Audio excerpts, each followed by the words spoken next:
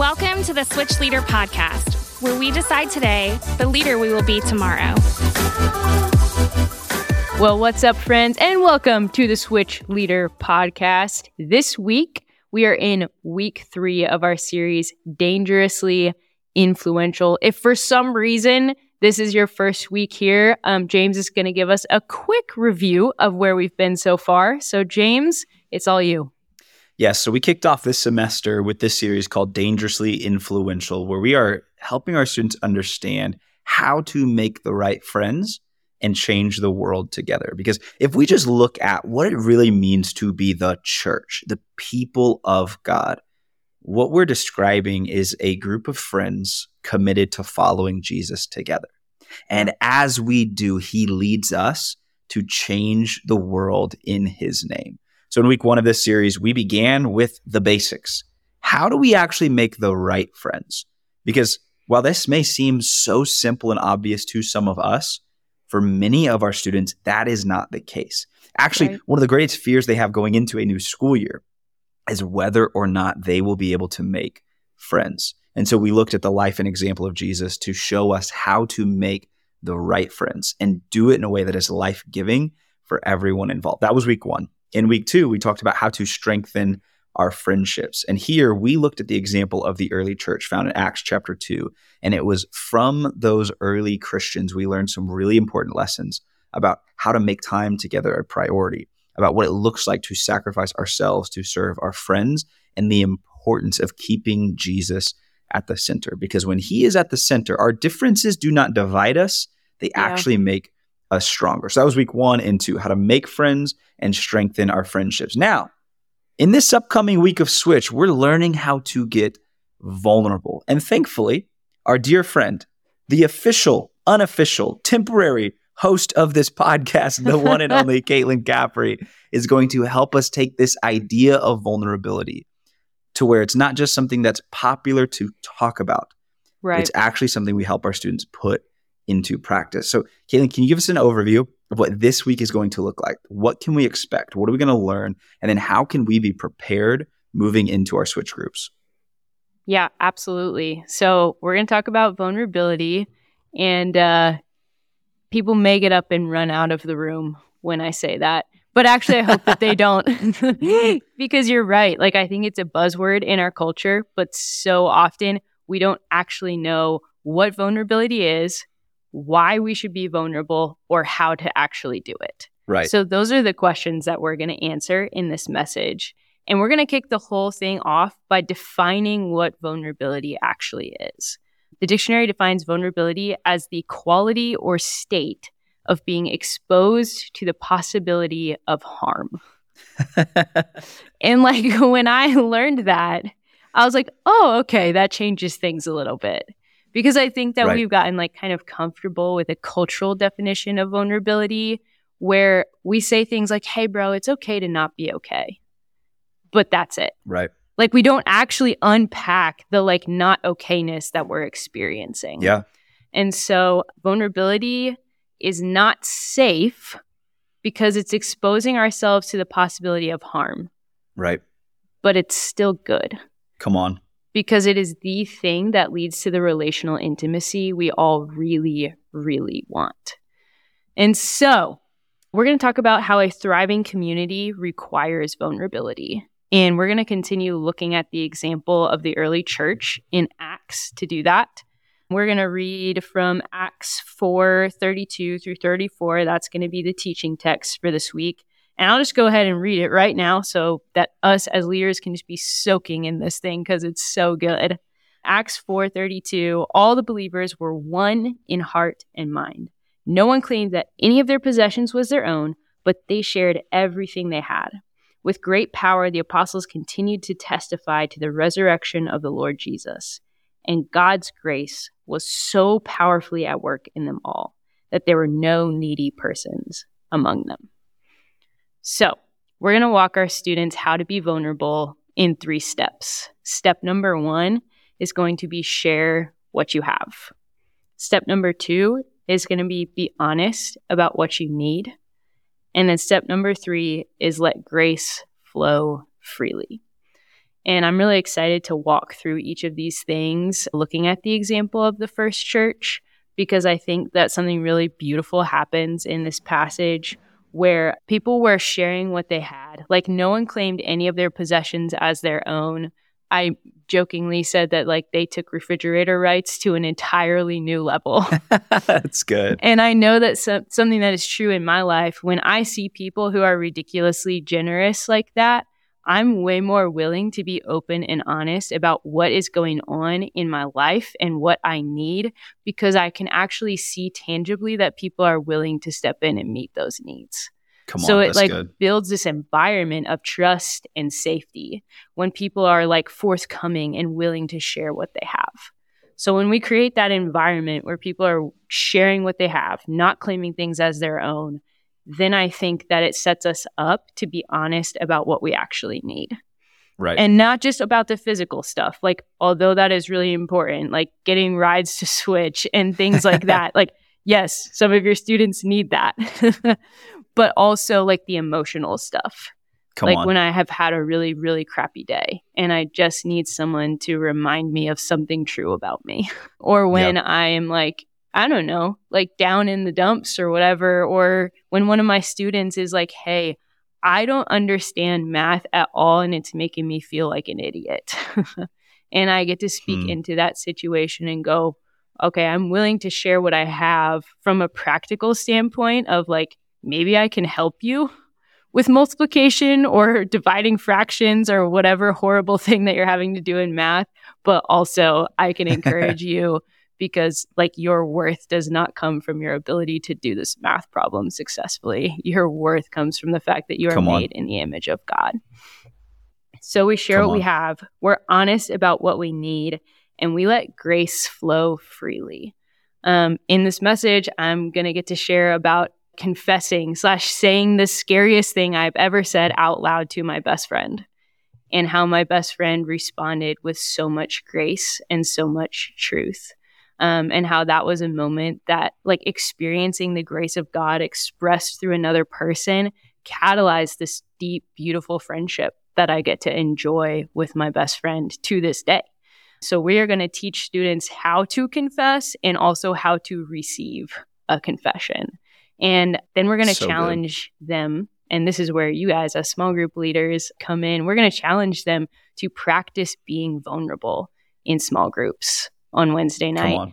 And I'm super excited for this for so many reasons.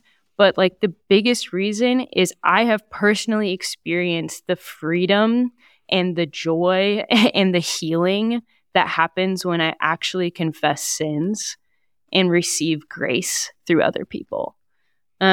So when we talk about receiving a confession in small groups, I just laid out 3 really simple things that my best friend did for me.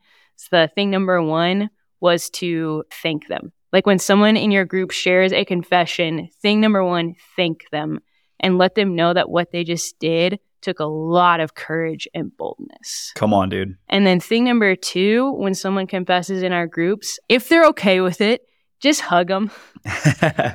Like, if they're okay with it, just hug them. But the big thing about that is, like, you're just going to be there with them. Because I think the thing that we're most scared of is in those moments is that people are going to get up and walk away. So just, like, don't walk away. Right. When they say the scariest thing they've ever said out loud, don't leave the room. Come on. Don't get up and walk away. Continue to stay and be in that moment with them. And your presence is going to bring a lot of healing. Absolutely. And then thing number 3 is ask, hey, how can I help? And I think, again, a great thing that does is it takes the pressure off of you to have like the exact right thing to say. And it just puts the ball back in that person's court to be able to go, man, I think I actually just really want you to pray for me in this way. Or, man, I think I would really like accountability with this thing. So it just takes some of the pressure off and allows you to continue to be a compassionate presence. So all that being said, super excited for what God is going to do in small groups, for the freedom that he's going to bring, for the healing that he's going to bring as students get vulnerable with each other and with us as small group leaders. Come on, dude. Yeah, I'm really excited for this message and in particular the conversations that will happen, because you've experienced it, Caitlin. I've experienced it. I know many of our leaders have experienced the healing, the freedom, the power, the joy that comes from confessing, agreeing with God about ourselves, about the sins we've committed, the struggles we're walking through, the doubts that we have. And when we take those things out of the dark and into the light, we are exposing them to his healing love. Come on. I think it's going to be really, really special. And so what we're going to do for the remainder of this conversation is actually talk to you as the small group leader about how you can encourage, correct, and model appropriate vulnerability in your switch group. How you can encourage it, how you can correct, and how you can model. Now, here's what I mean. By encourage it, I mean encourage your students to open up. How do you create an environment where they're actually willing to do it? By correct, I mean, how do you correct those students who are not honoring the vulnerability of the other students in the circle?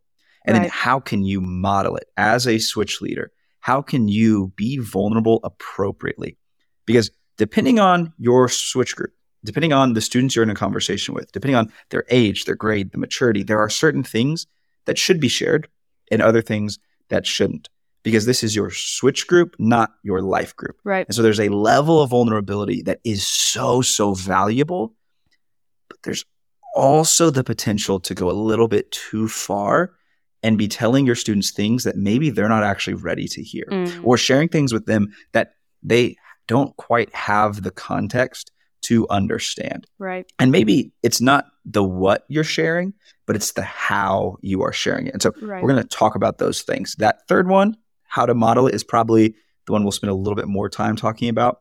But when it comes to encouraging appropriate vulnerability from a student, Caitlin, what advice do you have for our leaders? How can they set the tone in their switch group to let their students know that this is a safe place to be honest? Yeah, the first thing that comes to my mind is to just not actually expect a level of vulnerability that you haven't prepared them for. That's good. So this is week 3 of the semester. Right. You have not necessarily, especially if you have a new group of 6th graders like me, you haven't yet spent enough time with them to go to the depths of vulnerability with them. Right. Because that's not actually safe. They don't actually know for sure that it is safe to go there with you yet. So if you are demanding more of them, you are actually creating an unsafe environment. That's really good. So don't ask more than the time and trust that you have built has allowed you to be able to ask for. Yeah. That's the first thing that comes to my mind is just know where your group is at and respect the fact that trust is built over time. Yeah, I think what Caitlin said is so good. Do not expect a level of vulnerability that you have not prepared your students for. Now, at the same time, what I would encourage you to do is be upfront with them about the kinds of things that will stay in group and the kind of things that won't stay in group. What I mean by that is we are all mandatory reporters as switch leaders. So if a student opens up about abuse or suspected abuse, about harm or suspected harm to themselves or others, then we have to report that to the appropriate authorities. For you, that means looping in your coach and your youth pastor so that they can go through the right reporting process.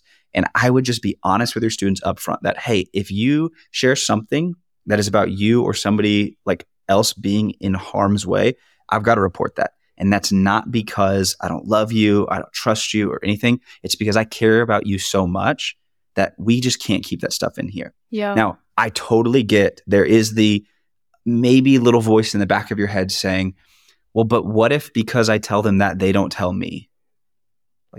That's not on you. Hopefully, the Spirit of God will be doing a deep enough work in them that they will know that actually, because of that, this is exactly the time they need to be open and honest about it. Right. Now, at the same time, I would also set the expectation that that kind of stuff being shared is something that you as the leader will do and nobody else in the group should be doing it. That everybody else in the group, hey, we're going to keep this stuff in the group.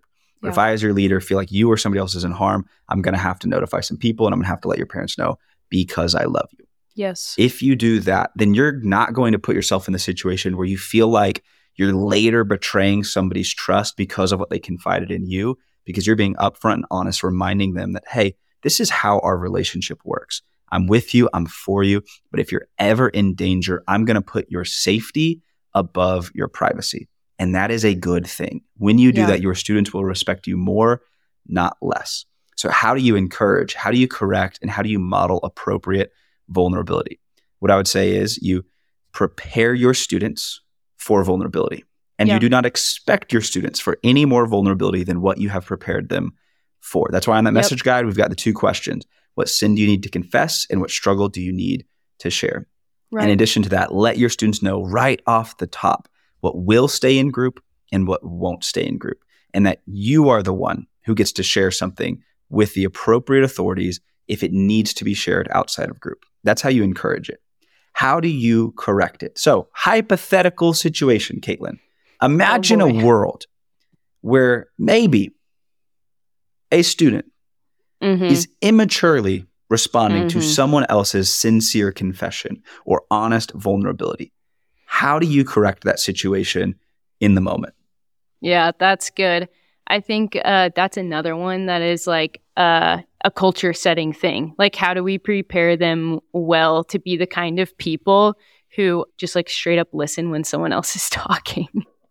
And that Yeah. is a real struggle when we're talking about 6th graders who are just really eager to say the thing that they want to say. And so Right. I think probably for me, how I go about correcting it in the moment is just like to speak with that vision piece. Like, hey, fill in the blank name. Remember how we wanted to be a group that was there for each other? Because like I said, when we started our group, we said we wanted to be this kind of group. And remember how you said you want to be a group that was there for each other? So don't you think it would be a cool way to be there for fill in the blank who's sharing if we actually listened to what they said? And that's probably how I'd go about correcting in the moment, like sharing that vision, casting that vision and that culture piece that we're working on. Yeah, that's fantastic. The way I would do it with my group is if somebody's being honest and sharing vulnerably and somebody else is either A, not listening, B, laughing, C, whatever else could be an option, I'd say, hey, so-and-so, it seems like right now you're not doing a really good job of respecting this other person. Yeah. And I know that if you were sharing something as honest as what they were sharing, you would want them to respect you. Yeah. So I'm going to ask you to do for them what you would want them to do for you. So that means you listen.